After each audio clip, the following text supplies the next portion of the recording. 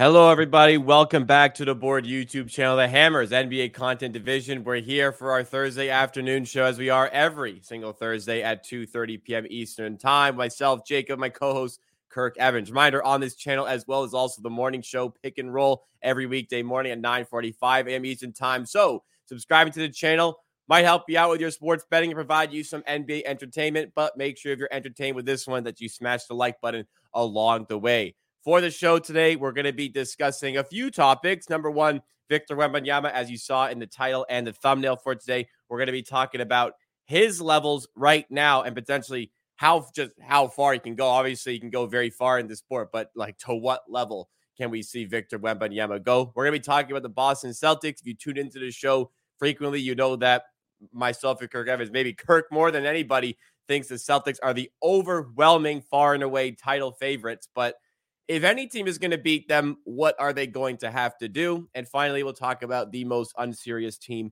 in the NBA. You probably can figure out just who that is, but if you want to know for sure, you can stick around. But Eric Kirk, how are you doing today? How's the week been for the NBA in the return from the All-Star break? Week's been good. Market's been a bit weird. Some results have been a bit weird, but it's been fun. It's been good to get back to it.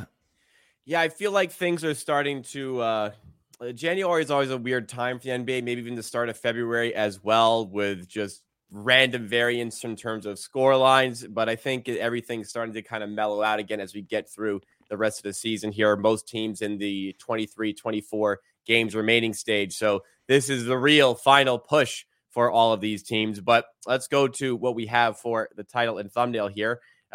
We wanted to talk about Victor Wembanyama. Yes. How far can this guy really go in his career? Many would already consider him as potentially the face of the NBA, despite being in his rookie season. Obviously, still very young. Shout out Joey Graybill in the chat, by the way. Thank you, anybody in the chat. Send in your questions all throughout the stream, and we'll be sure to get to them at some point. You may not get to them right away. It might take us a while to get to them, but we'll get to all of them a little bit later on. But Wembanyama on the season, I mean, he's firmly taken over as the favorite for Rookie of the Year, as his minutes have increased, his performance and his levels of performance have increased as well. He's in the conversation for Defensive Player of the Year. That's not saying too much because Gobert is pretty much a lock to win it at this point, but his name might be mentioned as one of the finalists. But he's averaging over 20 points per game now, over 10 rebounds per game, 3.3 blocks in 28.6 minutes. This is scary. Let's start off with this season. On top of being, everything we know about his size, everything that we know about his defense, what also is a pretty astonishing stat I saw on Twitter today via NBA University is that in 2024, Victor Wembanyama has the fourth highest three-point percentage on pull-up attempts. Again, that's in 2024, so since the turn of the year. And that's of a sample where he's taken 57 of those shots. Yeah, I don't even know what to ask you here, but rookie season, obviously touted as one of the greatest prospects of all time. Has it lived up to expectations? Has it exceeded expectations? What are your thoughts on Wemby so far? Yeah, I called Wemby overrated pre-draft. I got a lot of crap for it, and it turns out I didn't get enough. Yeah, I think since he's moved to center, it's pretty inarguable that the rookie season's been about as good as you could expect. He's like a top 30 player in the league at this point, pretty easily. And he has like a crazy amount of room to grow. So he is. He probably has potential to be the greatest player ever. I think that's really his ceiling. He has, like, I would say there's not really been anyone who's come into the league who has that potential since obviously LeBron, maybe KD, maybe like really high-end versions of like Davis, but he's like really face of the league. I think he is the face of the league after, LeBron, Steph. So yeah, I think this rookie season's been about as good as it possibly could have went. He's going to be up there for the MVP favorites next year. I really think he will be. And his defense is insane. And the thing that's so crazy is he has so much room to grow, and he's already just like based on how big he is, how skilled he is, how good he is defensively. Probably, I think I said top 30 player in the league. He's been like a top 10 player in the league the past month and a half. So yeah, I think he has GOAT potential. I think it's kind of inarguable at this point. Yeah, and even further with the face of the league stuff. I think typically these conversations don't really mean much, and they don't. But like in terms of jersey sales so far, he's number 4 in the league. He's behind Curry, Tatum, LeBron. He's ahead of Doncic, Giannis, Durant, Booker. So the popularity is already there, and Giannis and Durant, in fact, have already mentioned in the media as of late that they believe he's already the face of the league, as you mentioned there. So definitely in the realm of kind of, could this guy be the greatest player we've ever seen? It's arguable that he's the best defensive player in the NBA. He's on comfortably a bottom 3 worst team in the NBA, and he's in the defensive player of the year conversation. I think since the return of the All-Star break, he has more blocks on his own than any team in the NBA has. Period. I think I saw that's unbelievable. I did not know that. Which doesn't include before the All-Star break when he had a 10-block triple-double against our Toronto Raptors. Just every stat you see is crazy. Like 4th in the NBA in pull-up 3-point percentage since 2024. More blocks than any team in the NBA since the return from the All-Star break. And doing so on what is really an awful team here. Does he project to you as somebody who can propel a team to that championship level? Obviously there's, so many great players. This is a guy you're going to bank on as your number 1 guy. Yeah. Yeah. I actually think that this is essentially the best case scenario. I said it was the perfect rookie season for him, but it's also kind of the best case scenario for the Spurs as well. Like, I guess maybe you could argue that Sohan and Keldon's stock are a bit down this season, but Victor being this good and the Spurs being this bad is kind of perfect. They're going to get maybe the number 1 overall pick this year. They'll have a good shot. They'll be top 4 odds in the lottery. And yeah, I think if I think he could be the best player ever, I definitely think he has a chance to be the best player on a championship team for sure. And I think that's going to happen really fast.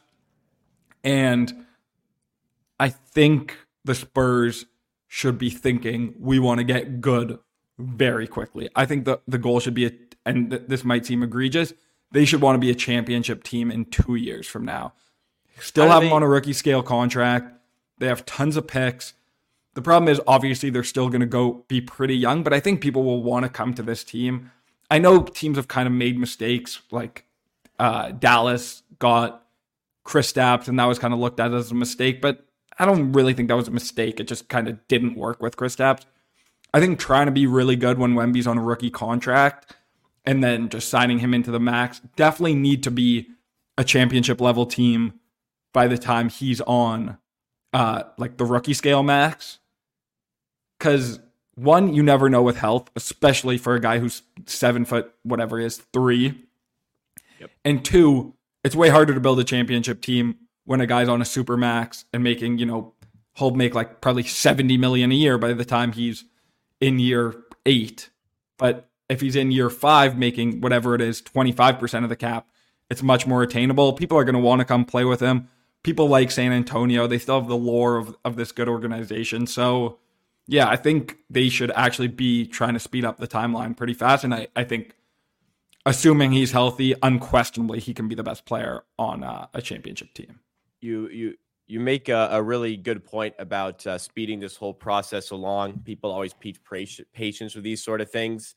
I like to say rookie contracts win championships because, you're paying a superstar caliber player peanuts compared to what a star player could be making, which allows you to then have the cap space to pay another superstar who's maybe older and gives you more ability to do that. So, an example that I obviously know as a Raptors fan, talk about the championship they won. Kawhi was making a lot of money, of course, but Kyle Lowry made a lot of money. Marc Gasol made a lot of money. Serge Ibaka even made a lot of money. And the reason they could afford those guys is because Pascal Siakam, who's arguably the second best player on the team, was on a rookie contract. Fred VanVleet was also on a rookie contract, and he was pivotal to that championship in the end. So, Yeah. Speeding up the process might work out for this team. And what also helps is that they will likely have a top 5 pick. That's their own pick. It could turn into a number 1 pick as it did last year. And they're probably going to have a pick in the 7 to 10 range via the Toronto Raptors. So they can really do well to speed this thing along. For sure. And talking about speeding it up, I feel like it's easy to look at a team who speeds a process up like Dallas and say, "Oh, look at the mistake they made." But it's really hard to evaluate that same logic, but the counterfactual. So Memphis had all these picks, all these cheap guys. They were in a great spot. I still think Memphis is fine, but they kind of held on to their picks, didn't go all in. Now Bane's on a max, Juz on a max, Jaren's on a big contract. And those picks are Jake LaRavia, David Roddy, Zaire Williams. So it's opportunity cost is a massive cost, but it's just easier to stick in your mind, oh, Dallas, went too early and got Kristaps too early, versus the absence of doing something is much harder to really point to and think, oh, that was also a massive mistake because the mistake was actually doing nothing. I think that's a good point. And like you said, the Spurs consistently have that sort of draw from being the team that was so successful. And they still have Greg Popovich. So, yeah, they can continue to play with this team. Speaking of that draft, by the way, question came in from Joey Graybill in the chat talking about Dalton Knecht out of Tennessee, who's slated to go quite high up in this draft. I don't know if you're in the draft at all at this point. So I'll answer the question here, but Joey Graybill asking about Dalton Knecht in Tennessee. I think that this guy projects as it's weird because obviously he might go very high in this draft, but I think he's got such great ability to play with other great players. He's such a good cutter, such a dynamic shooter, very good size, that I think that there are some really positive signs for him in the NBA if he can accept playing as maybe not the best player, which some players struggle to do. But with my granted limited knowledge on the draft, I think he projects very well for the NBA. All right, let's go into our next topic here. And I've literally never heard of Dalton Knecht. Oh. No idea who he is. Are you somebody that's locked in on the draft at all? Do you get locked in later on? I'll lock in later on when I can bet on it. Fair enough. Now you'll know who he is when he gets to that point. Yeah, exactly. Let's go to our second topic. The Celtics here. Not necessarily the Celtics talking about them, but talking about how to stop the Boston Celtics, because a lot of times there's an overwhelming favorite going into the playoffs, and a lot of times that team doesn't win. They have to win 16 games. It is a pretty sizable sample size. So what is it going to take for a team to actually stop this team? They have won, I think it's 9 games in a row right now, but who matches up the best with them? What do they have to do? Yeah, they've been ridiculously good of late, and that's on top of being ridiculously good in general. I don't know if anyone saw I don't know what it was on, but someone asked Xavier Tillman, like, what's the difference of being on the Celtics? And he's like, we never lose. Yeah, the way that to beat the Celtics, I would say, so this answer is going to kind of annoy me because I feel like a lot of people have said similar things to me, and it always kind of pisses me off. But I guess this is the way they're probably going to lose if they do. People point to like, oh, the offense got so sticky in the playoffs the last few years, like Jaylen Brown, Jason Tatum don't really play as well when it matters most. So I would say the ideal as a defense, if you're playing them, is try getting them into those, sticky situations where Tatum and Brown, and I guess Kristaps are really trying to beat you in iso ball, because the clear difference between Boston and the other, wagons of teams we've seen, if you want to put the Raptors in there, I guess the Raptors are kind of actually a pretty good comp for this Boston team, in my opinion. But if you're looking at, the Warriors or the Cavs, those teams had a really number one, alpha, top 3 player in the league. I don't really look at Tatum that way. And if he is, he's that good because he's such a good connector piece. He's kind of the A1, one of the best. He's kind of like Durant, but like a 1B of Durant where Durant's like can really get a shot. I don't know if Tatum's quite that good. So yeah, I would say really try getting them to ISO. Try getting, Tatum and Brown to beat you in ISO, beat you with their passing, because they don't have, LeBron, who's going to just absolutely dominate you kind of no matter what, and they can put the ball in his hands. So I think if they run into problems, it'll probably be that they don't have, that 1A offensive engine. And I'll preface what I'll say. I agree with you. And we talked about this in the morning show. Pips also agreed with you for this one when we talked about it on our morning show earlier on this week. I'll say that the Celtics are also good enough that they can still win by playing like that. But we've seen in past 2 seasons that when they do deviate to this, I'd say even more specifically the Golden State series in the NBA Finals, where they really retracted to this style of play. Absolutely, that's where that they are at their weakest. Jason Tatum, if they did win playing like that ugly style of basketball that they can just revert to in the playoffs, and they have done so much, and they still win, then people may want to anoint him as, okay, now clearly he's number one guy. Like there were all these questions about Jokic going to last year's playoffs. Not anymore, because he's done it, and he did it and won a championship with his team. So that could be on the way for Tatum. But I agree with you. They get into those bad habits. It's the bad habits that plagued Jason Tatum for most of his second season in the NBA, just trying to be, I wouldn't go as far as to call it hero ball, but for lack of a better term, I'll use that, where he wants to do it in mid-range and plays inefficient mid-range game, where they stick to the status quo here, keep Porzingis heavily involved, Derek White involved. Yeah, this team's an absolute wagon. It's going to be tough to stop. But getting the team to revert to this style when they clearly know that's kind of been their weakness is easier said than done. What is it going to take for a team to get them into this sort of play style, do you think? Yeah, well, I was just going to say the counterfactual, and like how I always argue this when people bring it up, is Boston added, in my opinion, their second best player in Kristaps and got Drew Holiday. So you got to remember, when they were playing in the NBA Finals, they had Rob Williams, who was really good for them, but not a good offensive piece, and Marcus Smart on the floor for a lot of it. And Derek White wasn't the offensive player he was now. So I just kind of don't even think it's that possible that the ball's going to get so sticky, because they just didn't have shooters. Now they have 5 shooters on at literally all times. So it's really hard to muck up the game and like kind of close the floor when there's no one who you're willing to let shoot. Like, who's going to be the guy they're going to dare to shoot? Derek White, Drew Holiday, like those guys are just good shooters. Like, who teams were letting Grant Williams shoot, teams were letting Marcus Smart shoot. That just kind of doesn't exist anymore. But yeah, I guess the best way to do it would be, maybe Milwaukee plays Giannis at center and plays a lot of switching lineups. But again, Kristaps has been very good at attacking post-ups, and if you switch a smaller guy onto him, scoring. So I kind of just don't really see it as something that's likely to happen at all.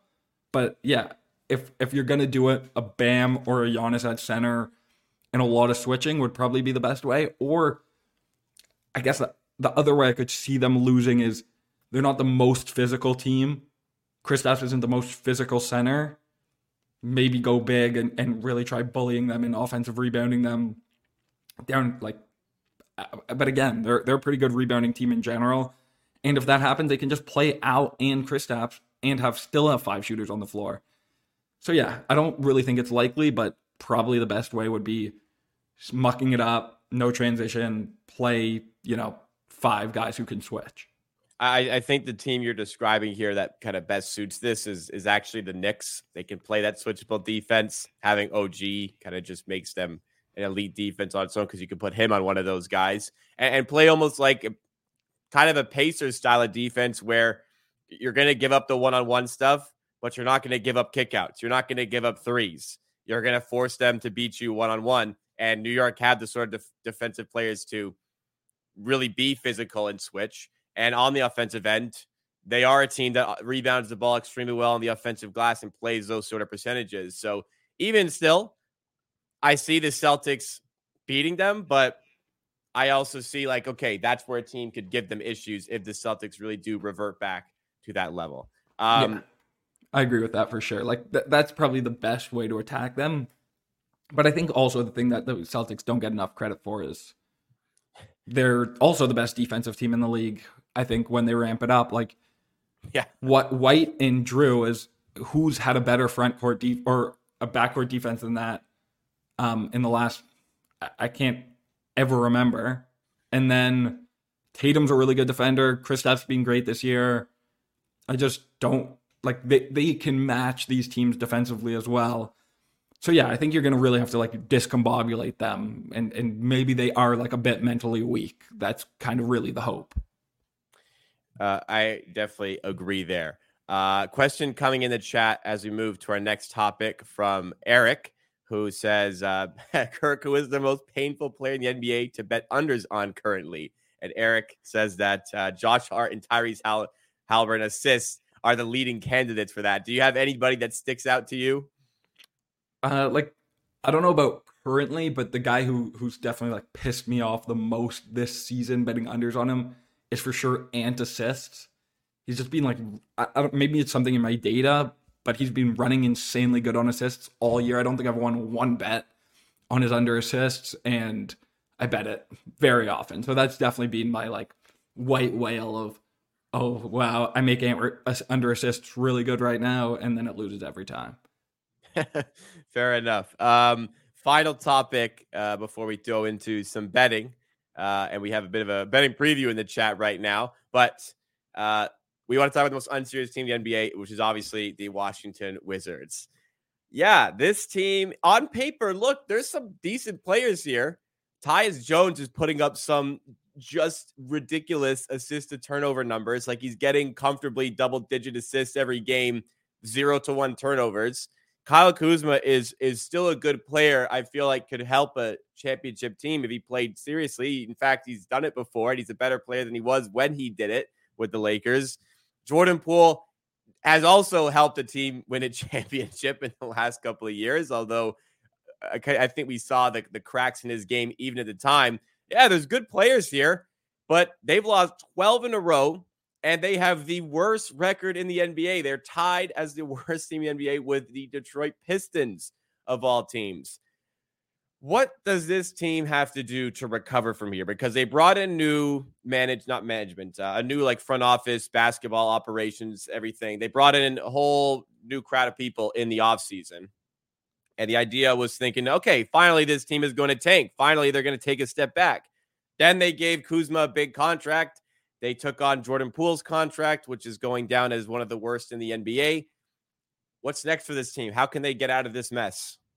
Yeah, so two things. One, I bet on the Wizards preseason wins over. This podcast really making me realize how dumb some of my takes were preseason.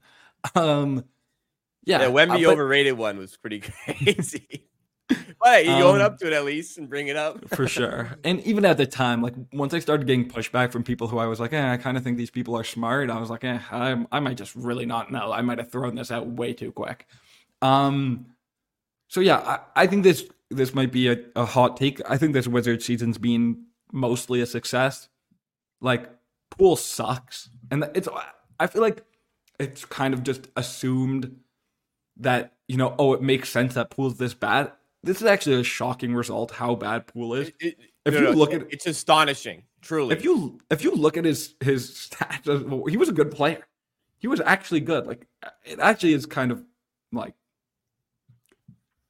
astonishing how bad he has been this year.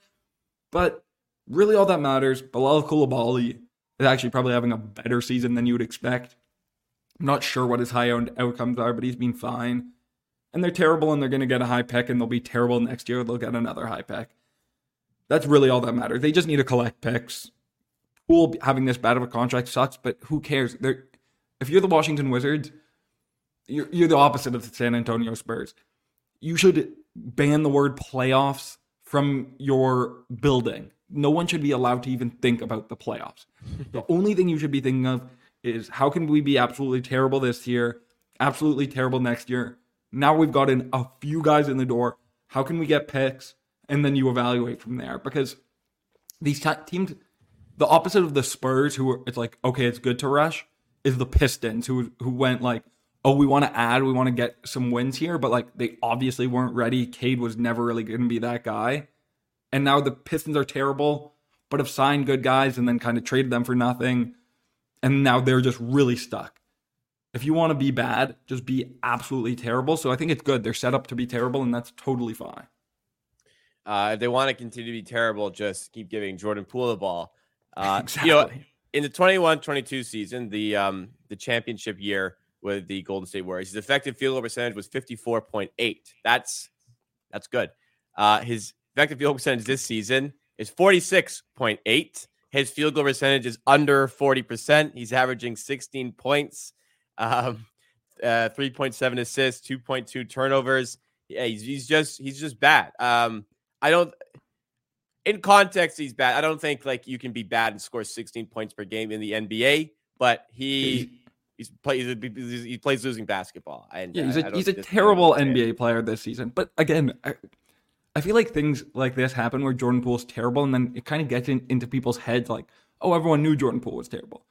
People were betting him like league leader in points, most improved. I think there, if you looked at like under the hood of exposure on most improved player, there were definitely a lot of Jordan Poole bets at a lot of these sites. Yeah, people thought he was going to average like 30 points and be pretty decent on his own team. Like this, he is stunningly bad. Like even his usage percentage is somehow down this year from last year, and he's averaging 14 less points per, or 0.14 less points per shot attempt, which is unbelievable. He was in the 91st percentile in points per shot attempt that year they won the title. Now he's in the 26th. Like he is just terrible. It's unserious. That's what it is. It's really an unserious team. It is the king of the unserious players. There's no more unserious player than Jordan Poole. If it's any close, it's maybe Kyle Kuzma. But again, I actually still very much believe Kyle Kuzma can help a good team win a championship. Not playing like he is right now, but playing more seriously. I'd be curious if Jordan Poole, if he ever got another opportunity, could do that, because he's done it before. I'd like to know. I mean, even in the NBA Finals, he was a bit of a microwave sort of scoring player where like he'd have like a hot 2 minutes and then do like really not much else. But yeah, I just really do think it comes down to like, does he just, kind of not care anymore? He got a massive contract. Doesn't seem like a guy who cares particularly. I think if he took basketball really seriously again, he could be like, a good guy off the bench as a scorer. But right now he's just totally unserious. And he was playing in Golden State with winners, where exactly. He had that attitude. Whereas now he's playing in Washington, which not with winners. They're not really winners there. Could that change down the line? Look, like you said, they have some big draft picks on the way. Hopefully for them, they strike gold with those picks. But for now, in danger, or not, maybe not in danger. The success story is the Pistons are winning games. They could have the highest odds. Well, they won't have the highest odds number one pick, but if you're the worst team in the league, you're guaranteed a top 5 pick, and you have the same odds as the bottom 3 teams. Top 5 or top 4 if you're number one. Pistons had the number 1 odds last year and ended up with the 5th pick. So that hurts. Yeah, you're right. Yes, it hurts. It hurts. That's the only reason I know, because the Pistons that makes sense. As far as they could. It's a lottery for the top 4, so it makes sense. You can slip into the 5. Right, exactly. Question from the chat here before we go into any betting. We have Matthew asking about thoughts on 2 of the divisions here. So, namely, who will finish higher between the Bucks and the Cavaliers, and the Mavericks compared to the Pelicans. Matthew says he has average odds of plus 160 for the Bucks and Pelicans at about plus 150. I don't really have many thoughts into these sort of markets, but do you, Evan Kirk, have any thoughts on the overall markets for divisions here? Yeah, so Cavs Bucks I actually was looking at today. I thought the Bucks price was even a little interesting at like plus 100, but I believe the Cavs have a easier schedule than the Bucks. And honestly, like the Bucks have I think 2 losses, like a 2-loss advantage in the loss column, and the Cavs are getting priced right around the Bucks in the market. I think if they played today, it would be pretty much even on a neutral. I guess Middleton's coming back; they'd probably be a bit better. So yeah, plus 160 is an amazing number. That's not really close in the market, and the Cavs have been definitely a bit worse after those two massive winning streaks. So I didn't have a bet on it. I did look into it today. And then the Mavs, I know a lot of people were betting the Mavs at whatever those, probably around the prices you were getting. I definitely got texted a bunch of times. Mavs division looks really good to me. The market has definitely really agreed that they've been probably the most upgraded team after the trade deadline. The market's giving them a lot of respect. They were only like 3.5-point dogs to Cleveland yesterday. So I definitely think they're a bit of a better team than New Orleans right now, but I also think they're a bit behind in the standings. I'm just pulling out what their odds are right now. It's crazy that that half court shot hurt them, but yeah, right now it's a right around even. Let me see, what are the standings? I'll pull it up too, just so anybody watching can have a look as well. Yeah, so here's Dallas. Matthew. Yeah. This is a great question. Yeah, I think Dallas probably should be a slight favorite, and looks like they're right around even on Chris. I don't know if it's a bet. I would need to look at the strength of schedule, but I think Dallas is probably a little better going in to the end of the season. New Orleans a bit more hurt. Dallas has a lot of depth right now. So yeah, I would say Dallas probably a slight favorite, and Milwaukee and Cleveland probably a slight favorite. But both those numbers you have are really strong. So, and I wouldn't be hedging out of either of them. Definitely not. I don't know if that's what you were asking. As far as the standings are concerned here, Dallas 34-25, New Orleans 35-25. Dallas has the 18th most difficult remaining schedule. The Pelicans have the 14th most difficult remaining schedule. So pretty even overall in that respect. Matthew was wondering if the prices, just these plays are plus EV. And, they're extremely plus EV. Generally, if you have a plus 170 and market's getting priced like minus 110, you're in good shape. I don't know if people are seeing the big fight I have on Twitter. So some people seem like they disagree about CLV, but generally, if prices go your way, that is good. That is a good thing. Even if some people might not tell you that. Especially and I would go as far as say in an efficient market like the NBA, you definitely have a good position if you have good CLV. Like almost like 99% of the time, like germ killers, like Lysol will say kills 99.9% of germs just so like you can't sue them if something goes wrong. That's what I'd say about CLV. It's almost at that sort of level. Yes, it pretty much always will help you if that's in your favor. Let's get into some more betting talk here. So, I actually there's a play that I bet that Eric also put in the chat here, but I'll make it. I don't ever give out picks here, but I'll make a pick for the show here. Eric mentioned that Jimmy Butler over 30.5 PRA is minus 105 at Bet365. Plain and simple, this one's off market. If you have access to Bet365, go to the minus 105 number on his PRA. And again, I don't ever make show plays, but this one's a good number. So I'm going to say here, while that's still up, because I just checked that it is, and it was up before the show, go ahead and play that one. But before we get to any of your picks, another question from Eric about any long shots that you want to take for an NBA champion bet as a DGen play, as Eric says. Well, we'll say a bit of DGen, but if they're plus EV in your mind, they're plus EV, whether that be a super long shot or whether that also be somebody near the top. Yeah, so I haven't bet any of these, but if I were to bet an NBA champion that's more of a long shot, I'd probably go like OKC or Minnesota. I think those are kind of teams that I look at and I think in my head, oh, those are teams I'm probably going to be betting against in the playoffs, but the market's really not giving them much respect. One of them is going to be number one in the West. OKC, and they've been just really, really good, and the West is wide open. Again, I just don't think the quality of the West, I don't think any of these teams are scary in the West. And then if you make the finals, you're in good shape. So I maybe would prefer betting them to win the West rather than to win the title. So they have to beat Boston. Yeah, because these teams aren't beating Boston in my head. But yeah, I think those teams are undervalued considering they're likely going to win like plus 2,200. I even was looking because as much as I faded OKC this year, I did bet them to win the championship like right as odds opened because I thought they might go out on a signing spree or trade for someone really good. And have them like 87-1. I was thinking like that must have went crazy, which obviously is still really good. But then I looked, I was 22-1. Like, who's better than OKC in the West? I don't know. The Clippers have been bad. Denver's starting to turn it up, but I have a lot of questions about them. So yeah, definitely a team out of the West, and those would be the guys. Like, even Dallas, you can see Dallas is 30-1. They have like a 50-50 shot of being in the play-in.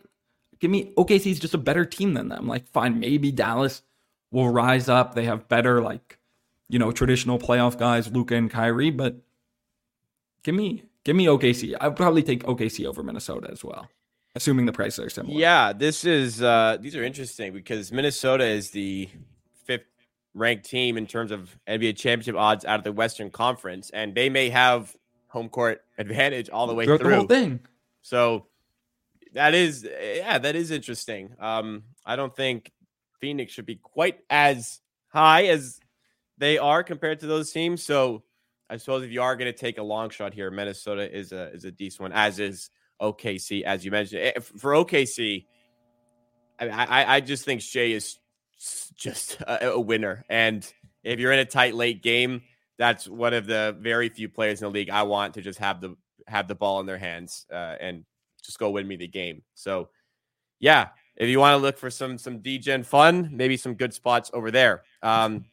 In that case, Eric asked, would you bet the Eastern Conference to win the chip at -105? Well, listen, Eric. We've already posted that. We bet that where's on the show already. -105? We didn't get -105, but we got -110 for an Eastern Conference team to win the championship. So we liked -110. We'd love -105 instead. If I can find that, I'm going to personally bet that for sure. Eric, where'd you find that? Oh my God, Eastern Conference is plus 100 at Caesars. Plus 100 at Caesars for an Eastern Conference team to win the championship. That doesn't make sense. I guess they figure if it's not Boston, then the East team won't be favored in the finals. But I don't even agree with that. That's plus 100 is ridiculous. Whoever came in and bet this the other way, I appreciate it. The -110 we got on East to win the championship was actually off market at the time as well compared to Caesars. So I don't know how this has all gone down. But yes, plus 100. We already have it on the show, so don't need to put it again. But plus 100 Caesars would pretty much be an official show play if it wasn't already one of the plays. I'm gonna go bet that right now. All right. Right after the show. So yes, yeah, go ahead if you want. People might bet it and it might move. Go ahead. But yeah, Eric, in this case, yes, Eastern Conference win the NBA championship is a good bet. Great job on that one. We'll let Evan do his thing here and get the bet in at Caesars. But, no, we're good. We're good. We could keep going. We've got some time. Well, I was going to ask any other plays that you have for today. I've thrown in the Jimmy Butler play, but do you want to toss in anything?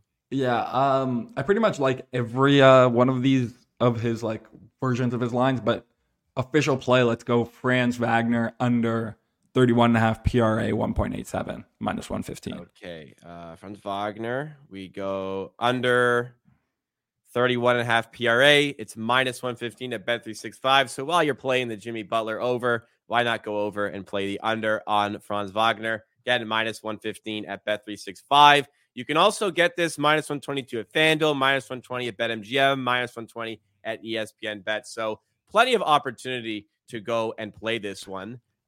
So 2 bets. Is it just this one? Is there anything else? No, that's good. So it'll be the 2 plays on the show today. One from myself, a rare play from myself. But again, Eric brought it up in chat. I mentioned in chat that I'd already bet it, so I'm comfortable to also share on the show. But I want to take a quick look as well around the other plays that we have on the show cooking right now. So we have the Eastern Conference to win the championship, Celtics championship, which is at a good price right now. We also possess Jokic MVP at +270, which looks fantastic at the moment. OKC not to make the playoffs. Just that one's obviously lost. That's cooked. That's cooked. The Raptors over 29.5 wins all of a sudden got some fresh legs. They're at 22 wins now. They won 3 games in a row out the gates. They need 8 more, in their last 23 games. So you have to look feel solid. They can likely do that as long as they continue to try and make the play-in tournament, which has looked increasingly likely here. So I imagine their line is 30.5 to 31, like heavy juiced over 30.5 or heavy juiced under 31.5 at this point. So right around 31 for that line. So decent positions all around there. Pranav in chat asks, is the Paulo Banchero questionable?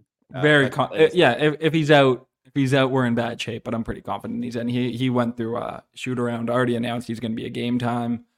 Jonathan Isaac was announced out with an illness. He's missed 2 games with this illness that he's had for like a week and a half. So I'm pretty confident he's in. But yeah, if you want to wait, you can wait for sure. But I have pretty high conviction he's in. All right, so that will do it for the show today. Bit of a loaded episode. If you did enjoy, make sure you do hit the like button to support the content that we do over here. And a reminder, subscribe to the channel. We're live with myself and Evan Kirk right beside me every Thursday, 2:30 p.m. Eastern time. Myself and Pips NBA are live every weekday morning, 9:45 for more NBA free picks. And that show's just for free picks pretty much. So tune in with the board, the Hammer's NBA content division. Visit thehammer.bet for all of your sports betting content endeavors. And I'll see you tomorrow morning. Kirk Evans will see you next week. Thanks so much for watching, everybody.